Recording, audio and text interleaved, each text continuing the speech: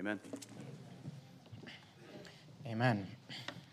All right, well, we're there in Numbers, chapter number 14. And of course, we've been going through a series called Wilderness Wanderings, and it's been a study through the book of Numbers. We've been going chapter by chapter through the book of Numbers. And today we are continuing here in chapter number 14.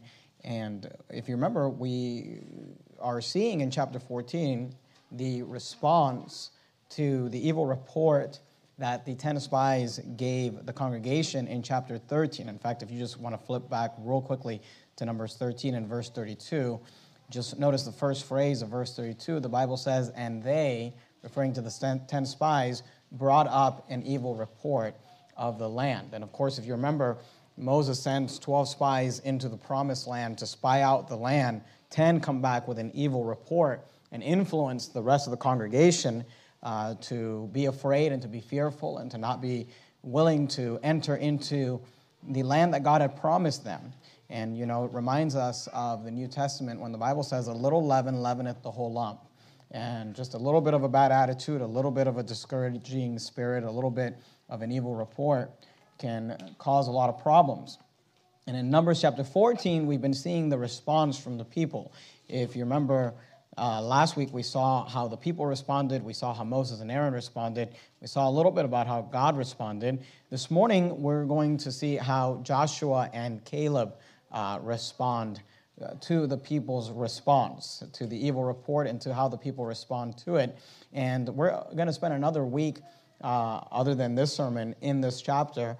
And I want to explain, I'm taking a little bit of time in these chapters because these are pivotal chapters. These are really the important chapters in this book because these chapters explain to us why there even is a book of Numbers. If you notice there in Numbers chapter 14 and verse 23, of course, because the people responded inappropriately, because they responded with fear instead of faith, the Bible says in verse 23, "Surely they," this is God speaking to the children of Israel, "surely they shall not see the land which I swear unto their fathers, neither shall any of them that provoke me see it, but my servant Caleb, because he had another spirit with him." And I want you to notice that the reason that we even have a book of Numbers, these chapters really are what create the entire book of Numbers and all the stories we're going to read about and study about as the children of Israel wander the wilderness, because that wasn't supposed to happen. They were supposed to go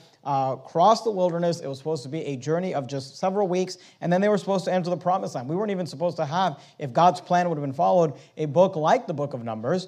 We would have had something more like the book of Joshua, but it might have been called the book of Moses, because Moses would have brought the children of Israel into the promised land. But because of their unbelief, because of their rebellion, they ended up being cursed by God, and they wandered in the wilderness for 40 years. And here we see in verse 23, "Surely they shall not see the land which I swear unto their fathers." So this is a very pivotal chapter, chapters 13 and 14, because they really changed the history of this book, but they changed the biblical history. The history of the nation of Israel and the children of Israel really went downhill here in these chapters. Another reason why I want to spend some time on these chapters, not only because of the importance of the biblical history and the book itself, but also because, if you remember when we started our study in the book of Numbers, we talked about the fact that in the New Testament, in the book of Acts, the congregation that we are looking at in the wilderness here in the book of Numbers is referred to as the church in the wilderness in the New Testament. And what we can learn from the book of Numbers is that there's a lot of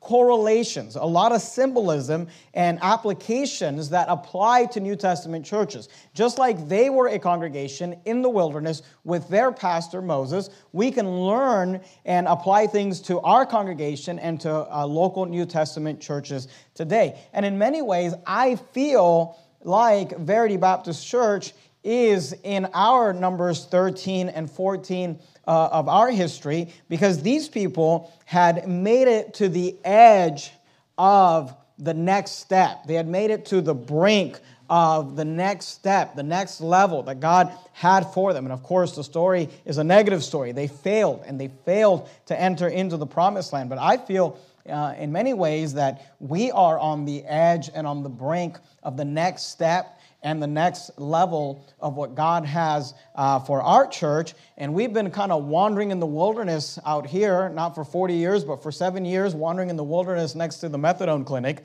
And we're getting ready to enter into the promised land of that new property that we've purchased. And I believe that God has great things for us there. But you need to understand that just like there were those who did not make it into the promised land and died in the wilderness, there are those in this congregation that are not going to make it into that promised land, unfortunately. You're going to die in this wilderness before we even get there. And what we see is that Caleb was not one of those people. In fact, God highlights Caleb as an individual who's different. Look at verse 24. But my servant Caleb, because he had another spirit with him and hath followed me fully, him will I bring into the land whereunto he went. So what we see when God brings up Caleb is he highlights two different individuals and groups of people from the same generation. Because, and I want you to understand this, and I want to explain this before we get into the text. When we see the response of Caleb, we see here that God highlights Caleb. Now, we know that it's not just Caleb, it's Caleb and Joshua. But God highlights Caleb in verse 24 and says, but my servant Caleb, because he had another spirit with him. God says that Caleb had a different spirit than the spirit of the 10 spies. Caleb had a different spirit than the spirit of the congregation that wept and feared and complained and murmured and died in the wilderness. Now, we know that it was Caleb and Joshua. But the reason that Caleb is emphasized is, I believe, because of the fact that Joshua is really a young man. And I believe that Joshua is being influenced by Caleb here to do the right thing. And of course, Joshua ends up becoming the leader of the children of Israel. 40 years from now, he will become the leader of the children of Israel and bring them into the promised land and have successful conquest of the promised land. But I believe the reason that God is emphasizing Caleb is because Caleb was an older man. Caleb was of the same generation as the generation that's going to die in the wilderness. The people that God said you're going to wander in the wilderness and you're going to die in the wilderness was the age group of Caleb. And all of those people were going to die in the wilderness except for Caleb, verse 24, but my servant Caleb, because he had another spirit and followed me fully, him will I bring into the land whereunto he went. Now, not to minimize Joshua. Joshua was a great man of God, and Joshua was a very smart individual by allowing himself to be influenced by someone like Caleb. And I would just submit to you this morning that you should be careful who you allow to influence you. And you say, well, as long as it's church people, right? Not everybody that comes to church is right with God. Not everybody that comes to church is going to encourage you to face your fears and walk in faith. They might discourage you. They might bring you down with them. You might end up dying in the wilderness with them. So we see that Caleb is a man that had another spirit. And what I want to do this morning is I want to identify the spirit of Caleb by looking at how he responded versus how the rest of the people responded to this evil report. And again, because of the fact that this is the kind of spirit you need to have if you want to make it to the next level of your Christian life. And I would say this, to the next level of Verity Baptist Church. My wife and I, we were on a trip this week, and we were talking about certain things, and we're watching so many new people, and praise God for it, be brought into our church and brought into the congregation. We're watching new people come in as we watch some old people fade out, unfortunately. And we were talking about the fact that it just makes perfect sense because every time we've moved buildings, we started in a living room, then we went to an 800 square foot building, then a 1,600 square foot building, then a 4,600 square foot building, then this building, which we started out as 5,600 and it'll end up being 12,000 square feet, then to the new property, 4 acres, 400 seat auditorium. But every time we look back on the different buildings, it feels like a different church. Because every time we move, not everyone makes the transition. Not everybody makes it. Some people die in the wilderness. Now, obviously, there are some of you that have been with us for 10 years and 12 years and 8 years, and God bless you and praise God for you. But unfortunately, that is rare because in church life, what you find is that people come and go. People come, they get excited about the things of God, but they don't fully make it. They don't become this lifelong, I'm not talking about being saved. Obviously, you're saved for all of eternity if you believe on the Lord Jesus Christ, but they don't actually become a disciple of Christ for their entire life. They might last 3 years, 4 years, 5 years, 7 years. They might last a while with this whole church thing and soul winning thing and loving God thing and serving God thing, but it's not something that becomes a lifelong thing. And the reason is because they don't have the spirit that Caleb had. And I'd like to identify for you this morning the spirit of Caleb. I'd like for us to see what it is that Caleb had that these other individuals did not have. And I'd like you to look at Numbers chapter 14 and verse 6. Notice what the Bible says, "And Joshua the son of Nun and Caleb the son of Jephunneh, which were of them that searched the land."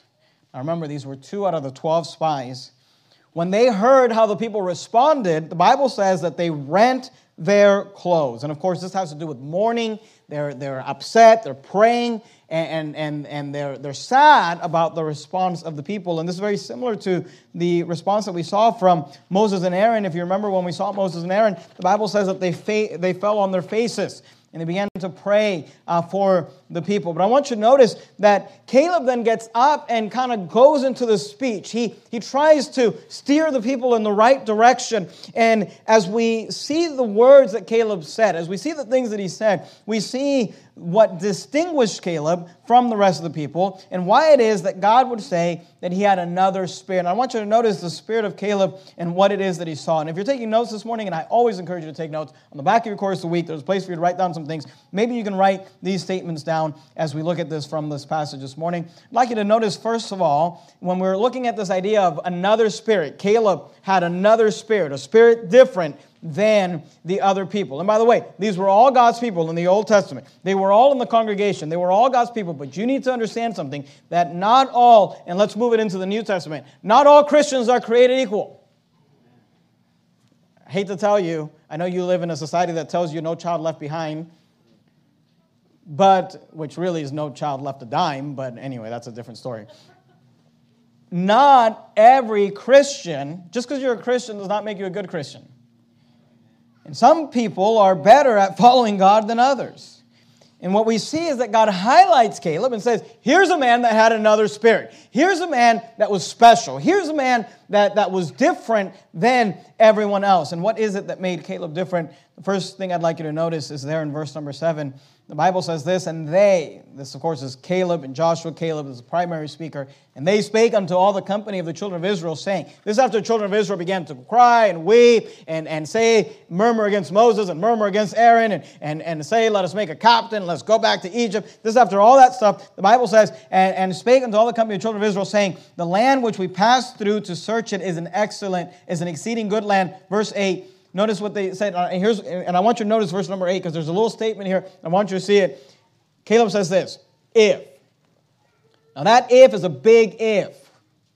If the Lord delight in us, then he will bring us into this land and give it us a land which floweth with milk and honey. I want you to notice that Caleb makes this statement. He says, if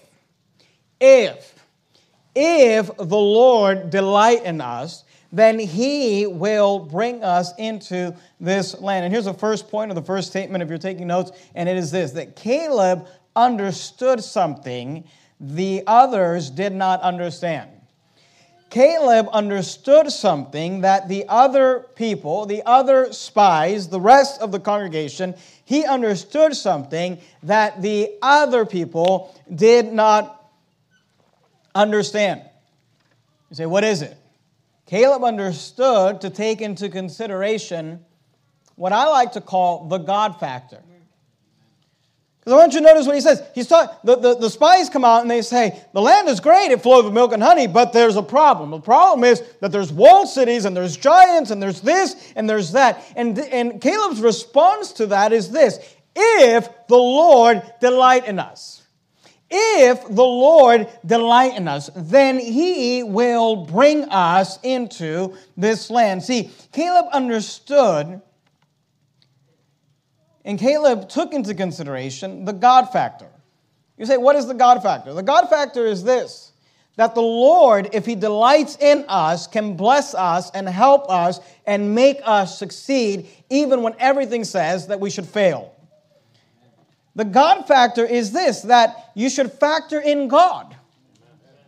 You factor in God into your life. You should factor in God into the equation. You should factor in God into the situation. Because these people were looking at the situation. They're saying, well, let's look at ourselves and let's look at them. Let's look at how many warriors we have. We don't have a lot of warriors. In fact, we've been slaves for the last 400 and some odd years, and we just came out of slavery, and we don't have a lot going on for us. And they saw themselves as grasshoppers in their own sight, and they said, those people have walled cities, and they have militaries, and they have everything going for them. And when you look at it that way, it would make sense that you would say, let's not do it, we can't do it, it can't be done. But Caleb brought something into the equation. He understood something that the others did not understand. And what he brought into the equation was the God factor, that if the Lord delights in us, then He, the Lord, will bring us into this land. Amen. Caleb understood to take into consideration the God factor. Go to the book of Haggai, if you would. Haggai chapter 1.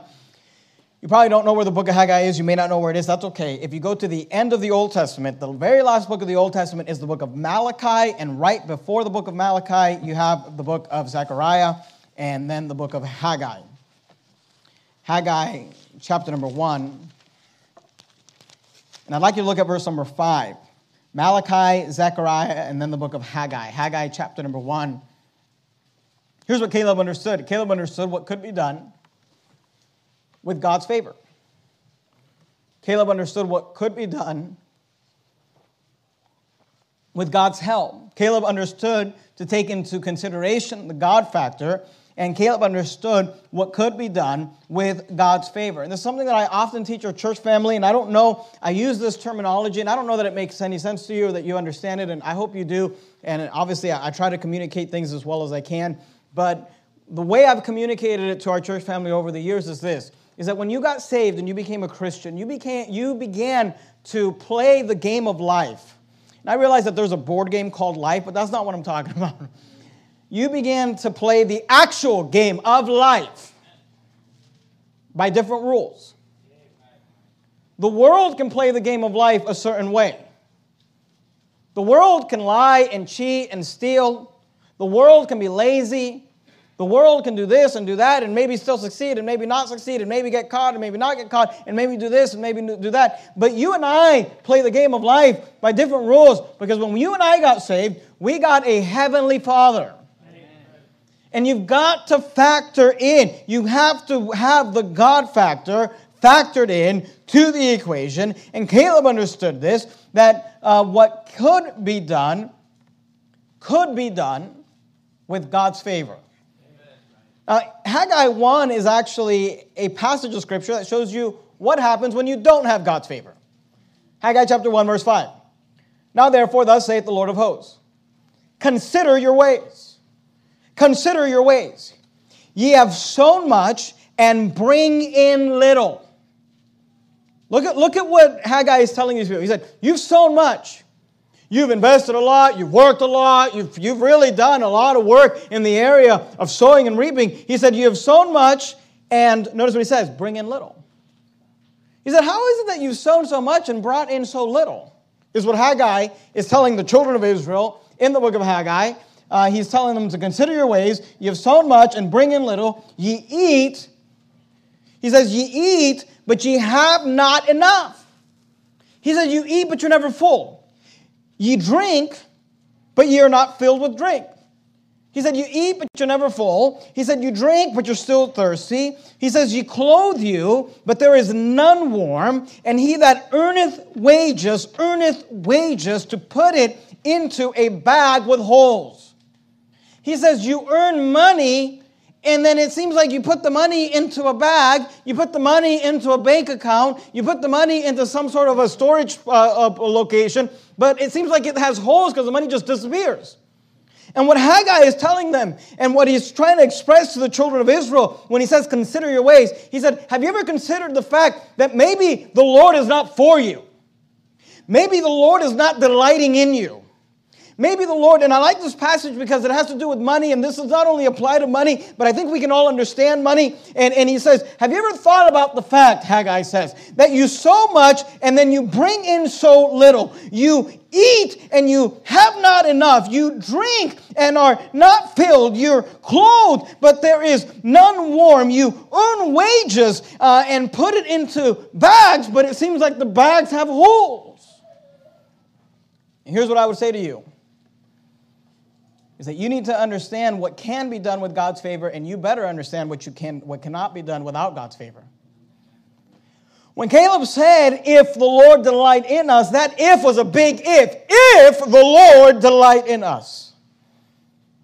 He says, you sow much and bring in little. You have not enough. You drink and you are not filled. You're clothed and you are not warm. You earn wages, you put it into bags with holes. Go to Deuteronomy chapter 8 if you would. If you're there, if you have your place in Numbers, right after Numbers, you have the book of Deuteronomy, Deuteronomy chapter 8.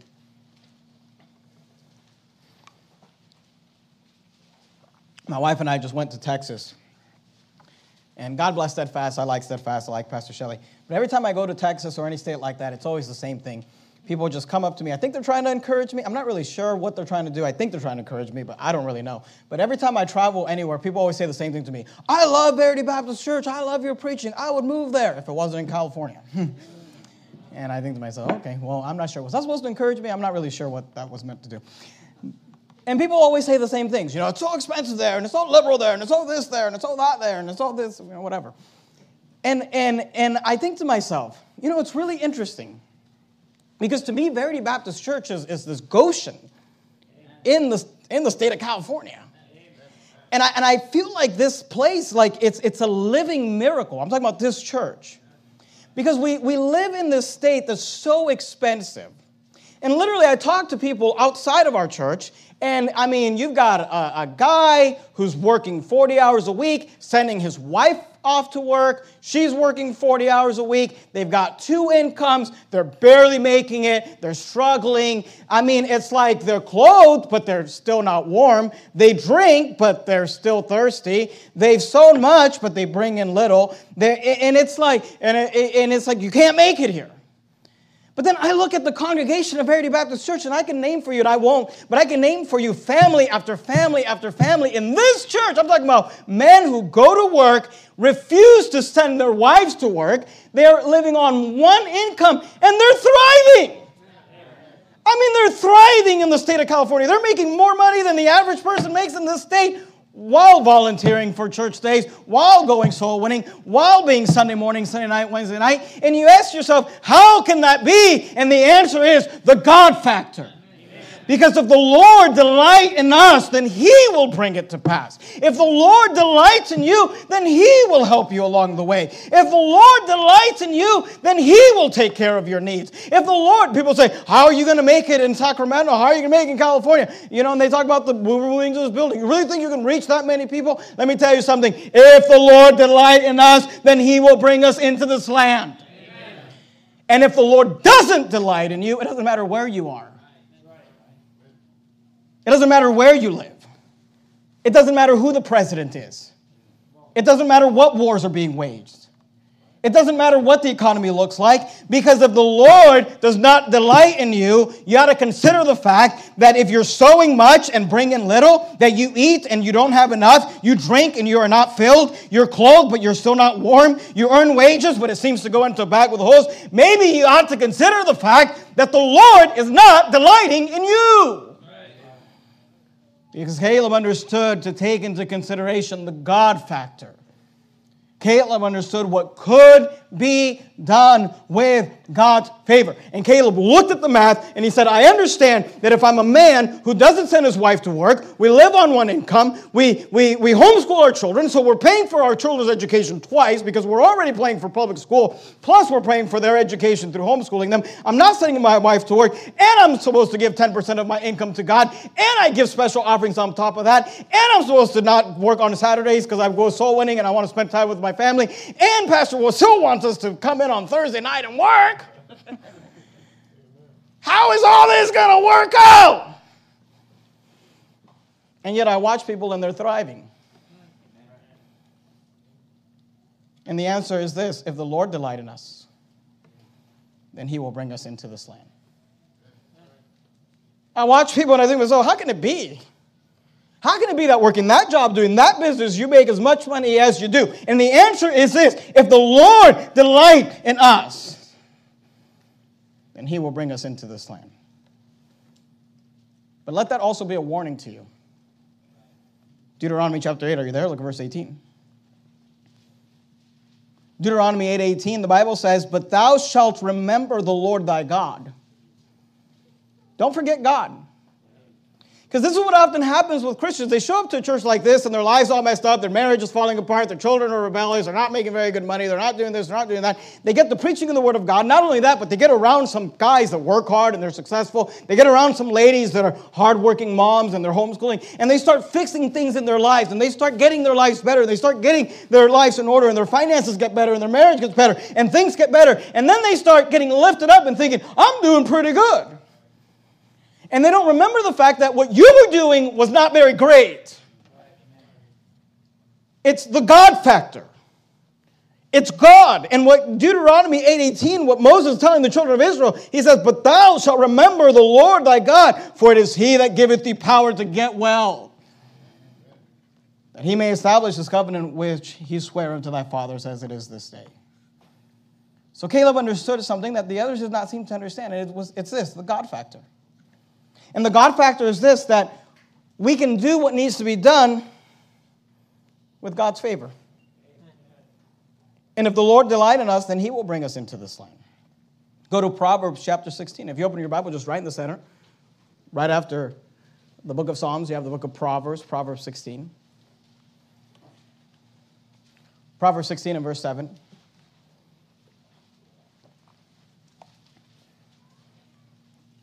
Notice the God factor, Proverbs 16, verse 7. When a man's ways please the Lord, he maketh even his enemies to be at peace with him. See, the thing that you ought to factor into your life is this. Is my life pleasing the Lord? And if I'm not succeeding, if I'm not getting better, if things are not going well, if it seems like I'm putting money into a bag with holes, then maybe you ought to consider, do my ways please the Lord? Because God is no respecter of persons. And all I'm telling you is this, if families can thrive at Verity Baptist Church, if any family is thriving at Verity Baptist Church, and I can give you a list and list and list of families that are thriving, then you can thrive as well. When a man's ways please the Lord, he maketh even his enemies to be at peace with him. Go to Psalm 147. Go backwards to Psalm 147. Look at verse 10. See, here's what we factor in. We factor in, we like the human factor. The human factor is, well, what can we do? What can I accomplish? What can I get done? What is the strength that I have? What is the ability that I have? And obviously we should work hard and we should try to do our best. But in Psalm 147 and verse 10, the Bible says this, he, referring to God, he, notice it, delighteth not in the strength of the horse. God is not impressed with your horse or your whatever it is you're trusting in. He taketh not pleasure in the legs of a man. And you might think that's an odd verse. Why would he say that? But the reason he's saying that, he's comparing it to the strength of the horse because the biggest muscles in your body are found in your legs. Most of your strength as a human being is found in your legs. And God is saying, not only am I not delighting in the strength of your horse, I'm also not delighting in the strength of your legs. And here's what he's saying is, I don't care how strong you are. I don't care how educated you are. I don't care how smart you are. I don't care. Look, if God is not delighting in you, you're in for a world of hurt. Look at verse 11. The Lord taketh pleasure. That's the same idea of the Lord delight in us. The Lord taketh pleasure in them that fear him, and those that hope in his mercy. So I want you to notice that what gave Caleb a different spirit, what separated him from everyone else, that God would say, my servant Caleb, he had another spirit. What was it? The first thing was that Caleb understood something that the others did not understand. Go back to Numbers chapter 14, if you would. He understood something the others did not understand. He understood that you must take into consideration the God factor. He understood what could be done with God's favor. He understood that if we're looking at ourselves and we're looking at the promised land and we're looking at the enemies and all the cost and the expense and the work that needs to be happening over there, and we're looking at ourselves and we think to ourselves, I don't think that we can do this. And you're probably right. If you only factor in us, then we can't do it. But when you factor in God, if He delights in us, then He will bring us into this land. So, number one, Caleb understood something the others did not understand. Number two, Caleb had a confidence in someone that the others did not have a confidence in. And let me say this, because of the something that Caleb understood, it gave him a confidence in someone that the others did not have confidence in. Now, in verse 9 and in verse 10 of Numbers chapter 14, we see both an application and an illustration of Caleb's confidence. Notice verse 9. The first part of verse 9 gives us the application. Because Caleb had a confidence in someone that others did not have a confidence in. Here's the application. Here's what Caleb says. Only rebel not ye against the Lord. I like that. I mean, he says, look, if you're going to do anything, maybe you lack faith, maybe you're afraid, maybe you're scared, maybe you don't see how it can happen, you don't have the faith, okay. But he says, if you do anything, just do this. And what he's saying is, don't do this. Only rebel not ye against the Lord. He said, just don't rebel against the Lord. Just don't do that. And that's what I would say to church members that are on the fence. Hey, only rebel not ye against the Lord. Neither fear ye the people of the land. See, the application for Caleb's confidence is this, because the confidence he had in the someone, which obviously is God, came from the understanding he had in something. The understanding he had was that if God delights in us, then He will give us the land, He will give us the victory, He will give us the success. And because Caleb understood that, it gave him a confidence in someone. Now he's talking to people that don't understand that and don't have that confidence, and he says, let me give you the application. The application is this: only rebel not ye against the Lord, neither fear ye the people of the land. He says, don't go against God. Because here's what's interesting to me about the children of Israel in the wilderness and the children of Israel by the methadone clinic. That God is the factor that can factor into our success. And then God is the one we rebel against when people want success. You want success, you want more money, you want a better job, so you stop coming to church? Now that makes sense if you're an atheist, but it shouldn't make sense if you believe that there's a God in heaven that giveth you wealth. Oh, Pastor, I got to work on my marriage, so we're going to stop going to church on Sunday nights because we need family time. Stop going to church is the worst thing you could do for your family.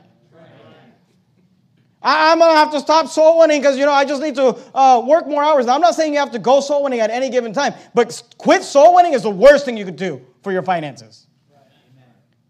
And Caleb is saying, look, whatever you do, don't rebel against God because God is the factor.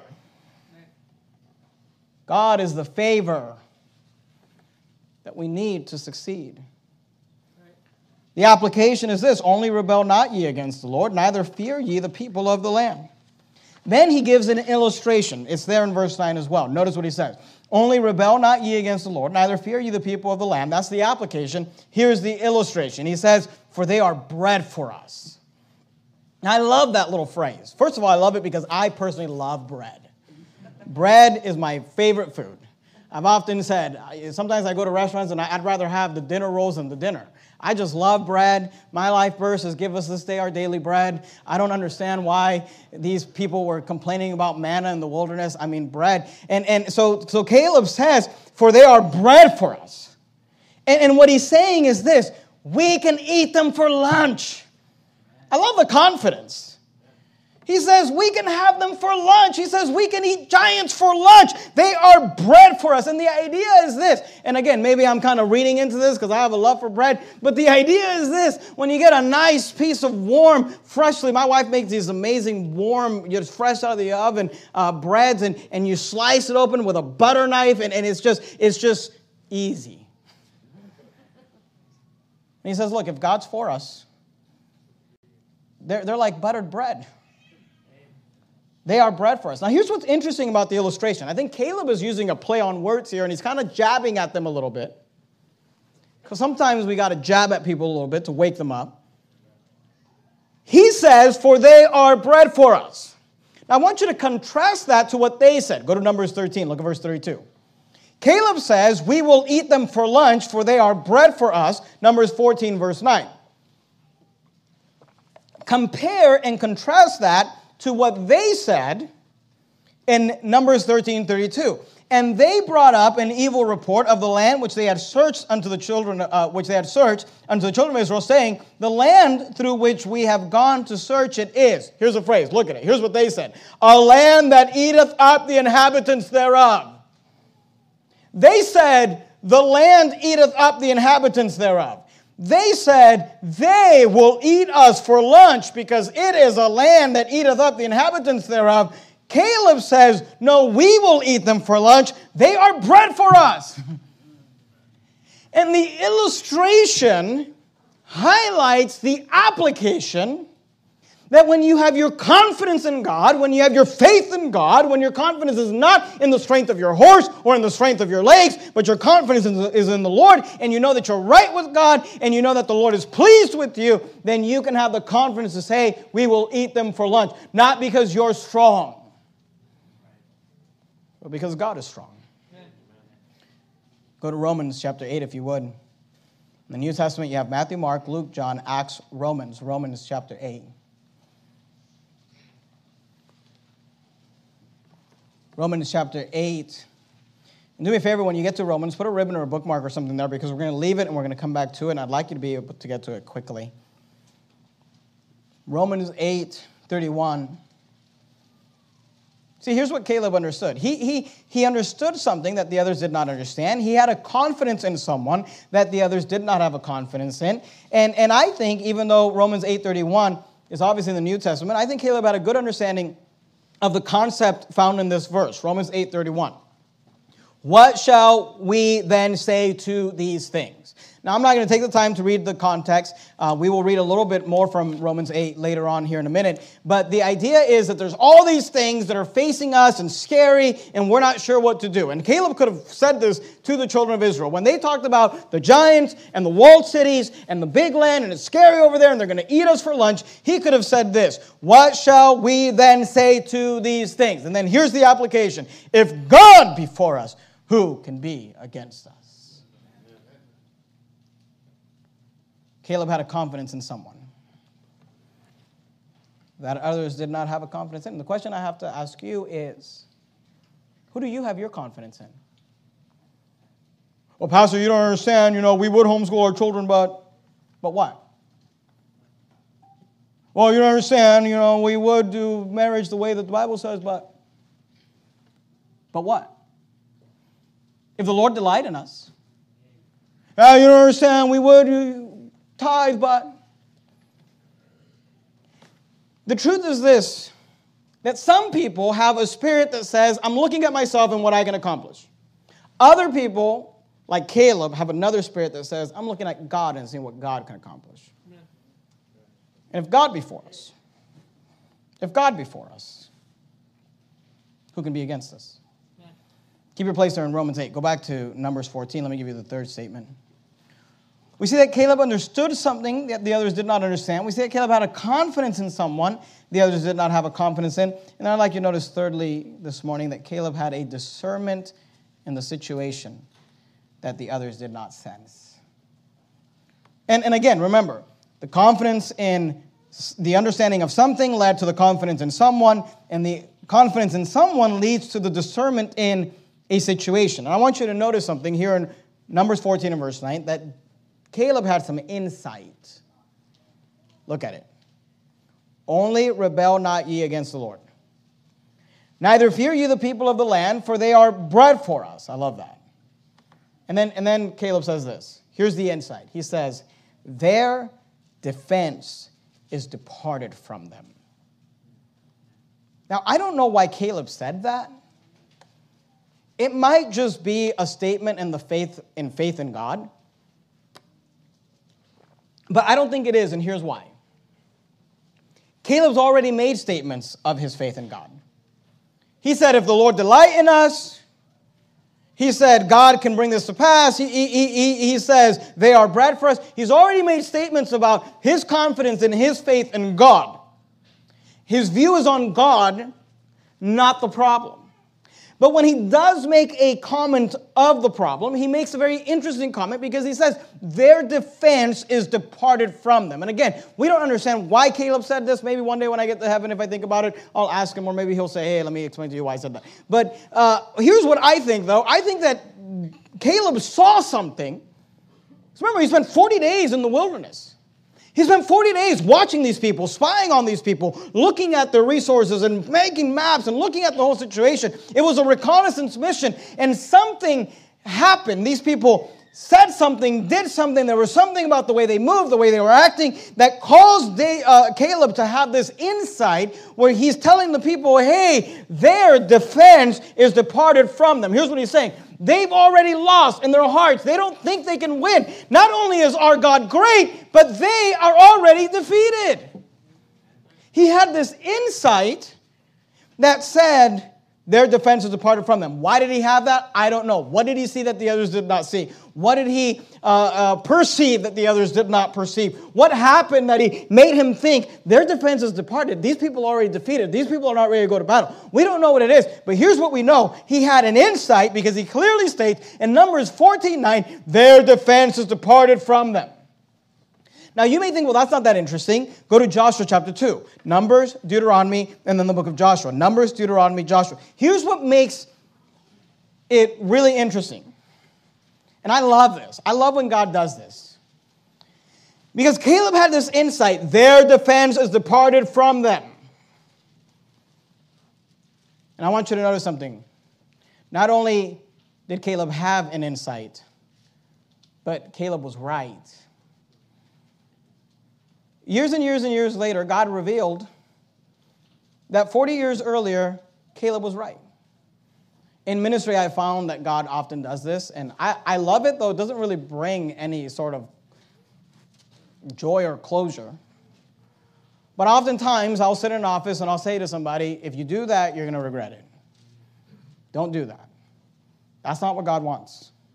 That's not, oftentimes I'll tell somebody, don't, and it may be weeks later, it may be months later, sometimes it's years later, but sometimes God always finds a way to reveal, oh, he was right. And that's what God does for Caleb. He had this insight that their defense is departed from them, and then years later, we find out that he was right. Because in Joshua chapter 2 and verse 9, we are fast forwarding in the story. Numbers 14 and verse 9, the children of Israel are on the brink of going into the promised land. Caleb says their defense is departed from them. He says their defense is departed from them. We can go in and overtake it. God is good. God is great. And they're not even ready to fight. Their defense is departed. He had this insight. Now, you know the story. The children of Israel did not listen to him. And as a result, they wandered in the wilderness for 40 years. In Joshua chapter 2, we fast forward 40 years later. The children of Israel in that generation that took the evil report and that rebelled against the Lord has died. They died in the wilderness. Now a new generation has risen up with Joshua as its leader. And Joshua has crossed the Jordan River and he's entered into the promised land. And Joshua now does what Moses did 40 some odd years earlier. He does it a little different though. He sends spies out to do reconnaissance again, but this time, instead of sending 12 spies and having 10 be bad and 2 be good, he just sends 2 spies. He just finds the 2 good guys and says, I'm going to send you, I don't care what the other 10 say. And I'm sure he had a talk with them and said, let's not make this let's not repeat what happened 40 years ago. But he sends these 2 spies into the land. The 2 spies find a woman, you probably know her if you're familiar with the Bible, by the name of Rahab the harlot. Rahab the harlot is a prostitute that lived in the city of Jericho. She helps these spies and helps them to not get caught. And I want you to notice what Rahab the harlot says 40 years after Caleb said their defense is departed from them. Caleb was talking about the city of Jericho and the Canaanites that live on the other side of Jordan. He said their defense is departed from them. And here's what Rahab the harlot said 40 years later. Joshua chapter 2, verse 9. And she, Rahab the harlot, said unto them, the two spies sent in 40 years later by Joshua, I know that the Lord hath given you the land. She says, I know that the Lord has given you the land, and that your terror is fallen upon us. She said, your terror is fallen upon us. You know what that sounds like? It sounds like this. Their defense is departed from them. She says, we are as afraid of you as you were afraid of us. She says, I know that the Lord hath given you the land, and that your terror is fallen upon us. And all the inhabitants of the land, don't miss it, look at it, faint because of you. You know what that sounds like? It sounds like their defense is departed from them. She said, your terror has fallen upon us. She said, the land is faint because of you. Now the question is, when did this happen? When did their terror fall upon them? When did they become faint? When was their defense departed from them? Well, she tells us, look at verse 10. She says, for we have heard. She said, let me tell you why your terror has fallen upon us. Let me tell you why the land is faint because of you. Here's why. For we have heard how the Lord dried up the water of the Jordan River. Is that what she says? Now that's the river they just crossed. But that's not what she said. She said, let me tell you why your terror has fallen upon us, and let me tell you why the land is faint because of you. For we have heard how the Lord dried up the waters of the Red Sea for you. Now you might think, well, what's the big deal? Here's the big deal. When did the Lord dry up the river of the Red Sea for the children of Israel? 40 years earlier. Caleb and Moses had crossed the Red Sea. Caleb goes into the promised land and he says, I can't tell you, I can't explain it. I just have this insight, I have this perception that their defense is fallen. It's departed from them. And then 40 years later, Rahab says, our defense departed when you guys crossed the Red Sea. 40 years later, she said, your terror has fallen upon us and we became faint when we heard how the Lord dried up the water of the Red Sea. You know what Rahab is confirming? Rahab is confirming that all these years Caleb was right. If they would have just crossed the Jordan River into the promised land, they would have conquered the land because their defense truly was departed from them. Caleb had a discernment in the situation that the others did not sense.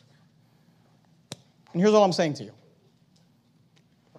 Maybe you're not that type of person that has that kind of discernment. Maybe you don't walk with the Lord like Caleb does, and you don't have the discernment to say, no, I think we can take this. But if you're not that person, then maybe just keep your mouth shut. If you're the type of person that wants to monger fear and tell me, it can't be done, we can't do it, it cannot be. Hey, why don't you keep your mouth shut and let those of us that actually have the Holy Spirit of God and actually trust in God and are actually putting our faith in God and have actually seen God do some great things in our life, why don't you let those of us that have some discernment to say, hey, God is good, and their defense is departed. Let us talk. Amen. Instead of going around telling everybody how it can't be done and we can't accomplish it. It's so hard. It's hard for you because you're not right with God. But if the Lord delight in us, if God be for us, who can be against us? Amen. Caleb had a discernment in the situation that others did not sense. And he just says it. He can't explain it. He doesn't give an explanation. He just says, I know this. Their defense is departed from them. They are weak. They are faint. They are scared. We can take them now. And 40 years later, Rahab said, yeah, 40 years ago, your terror was fallen upon us. 40 years ago, the land became faint because we've just been waiting for you guys to show up. We don't know what took 40 years, what took so long. But when we heard how the Lord dried up the waters of the Red Sea for you, our defense was departed. It's interesting to me that Caleb had a discernment in the situation that the others did not sense. He had an insight. And he was right. And look, isn't it true that oftentimes the things that we fear and obsess over never even come to fruition? It's always interesting to me. People want to, just focus and obsess and be all upset about all these terrible things, and they never even happen. They never even happen. Please let me explain something to you. The children of Israel, are throwing a fit in the wilderness. They're weeping. They're scared. They're talking about stoning Moses. Here in a minute, we're going to see. They're going to talk about stoning Caleb. They're talking about making a captain to go back into the land. They're talking about how the land was so great and Egypt was so great. They're throwing a fit. And let me remind you something. Nothing has even happened yet. No battles have been fought. They haven't crossed the river. The people on the other side haven't even noticed them. And the ones that have are scared of them. But so often we want to make this big boogeyman of these situations. Well, what if? And it's always the worst case scenario. But isn't it true that oftentimes the things we fear the most never even happen? Never even come to fruition. Caleb had this attitude that said, I think we can do this. Our God is great, and their defense is departed. Amen. Caleb sounds to me like the kind of guy who would say, hey, I've read the end of the book. We win. It's all right. I think Caleb, if he would have lived today, he'd sing this song. Well, I'm on the winning side. Yes, I'm on the winning side. I think he'd like that song. I think he'd like that song, and I think he'd like this song. I want that mountain. It belongs to me. I think he'd like those two songs. Because Caleb had the spirit that was different than other men. Caleb had the spirit that God said was another spirit. What he had? He understood something the others did not understand. That God is the factor. And if the Lord delight in us, then He will give us the land. He had confidence in someone that the others did not have a confidence in. He said, they are bread for us. They're not going to eat us for lunch. We're going to eat them for lunch. Why? Because if God before us, who can be against us? And Caleb had a discernment in the situation that the others did not sense. He said, I can't tell you how I know, but I just know their defense has departed from them.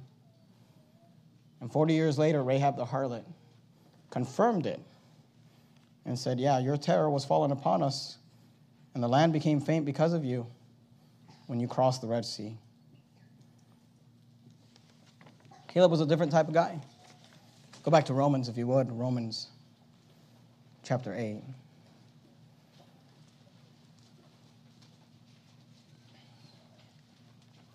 Here's the situation.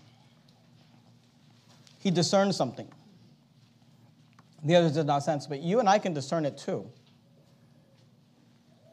Romans 8:35 says this, who shall separate us from the love of Christ? Shall tribulation or distress or persecution or famine or nakedness or peril or sword? As it is written, for thy sake we are killed all the day long. We are accounted as sheep for the slaughter. Verse 37, nay, in all these things we are more than conquerors. Through Him that loved us. You know what I can tell you? I can tell you this.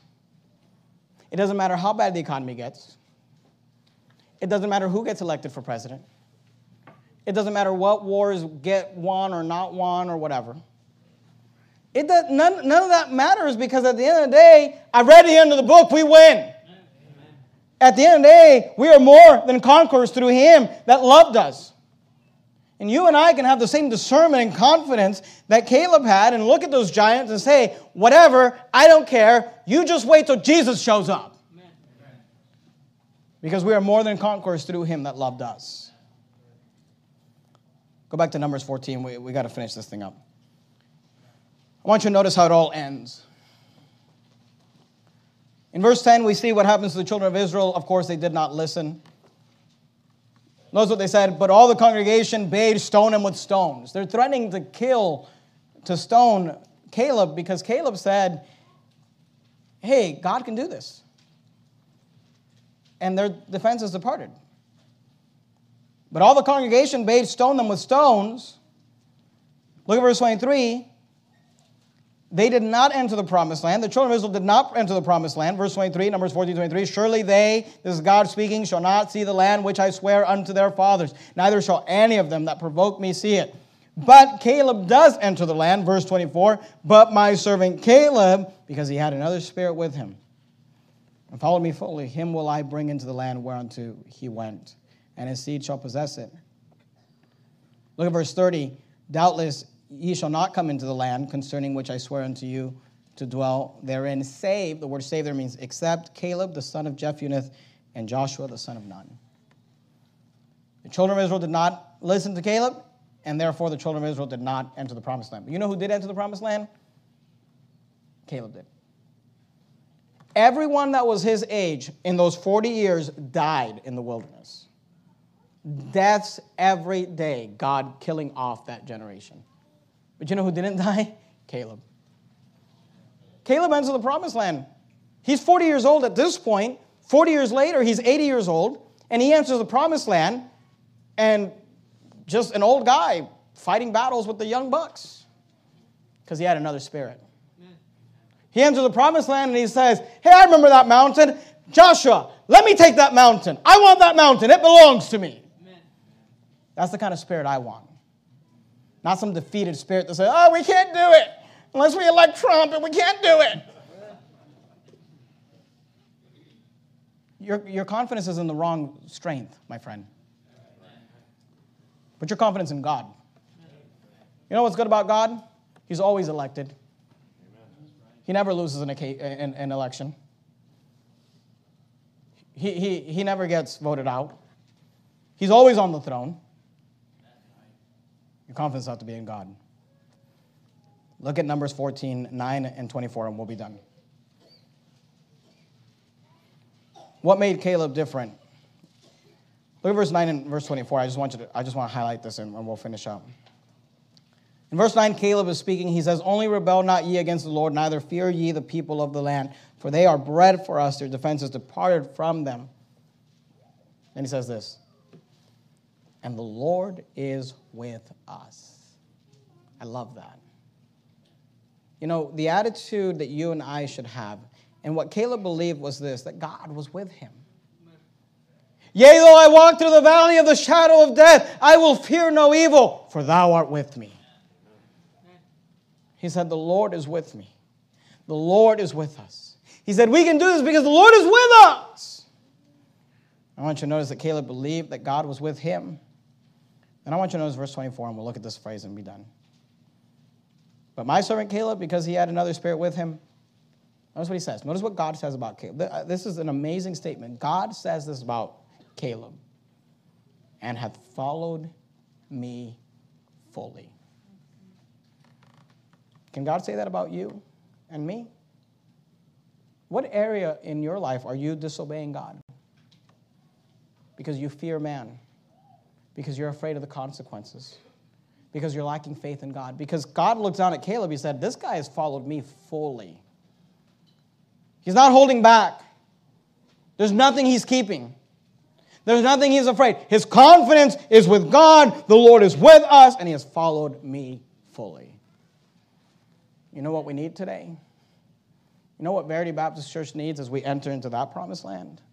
We need some Calebs who will follow God fully. Who will say, forget the consequences. I don't care about the consequences. I'm going to do what God says to do because God is with us. Amen. But that is a spirit of another man. A unique man. A man like Caleb. So the question I have for you is this. What spirit do you have? The spirit of Caleb or the 10 spies? Spirit of faith or spirit of fear? Because one dies in the wilderness, the other makes it into the promised land. I hope you get the spirit of Caleb. Let's bow our heads and now we'll go to prayer. Heavenly Father, Lord, we love you. We thank you for these stories, the applications. Lord, I pray you'd help us to be people like Caleb. I know it's hard to step out by faith. I know it's hard to give ourselves fully to the Lord. We want to hold back. We want to try to maneuver things. We need to just put our faith in God. Lord, I pray you'd help us. I pray you'd help us to be like Caleb. Help us to understand things that others don't understand, to have confidence in someone that others don't have, to see discernment, perceive situations like others do not. And help us to give ourselves fully to you. We love you. In the matchless name of Christ, we pray. Amen. We're going to have Brother Matt come up and lead us in a final song. Just want to give you a couple of reminders. First of all, we want to encourage you to be back tonight, 6 p.m., for the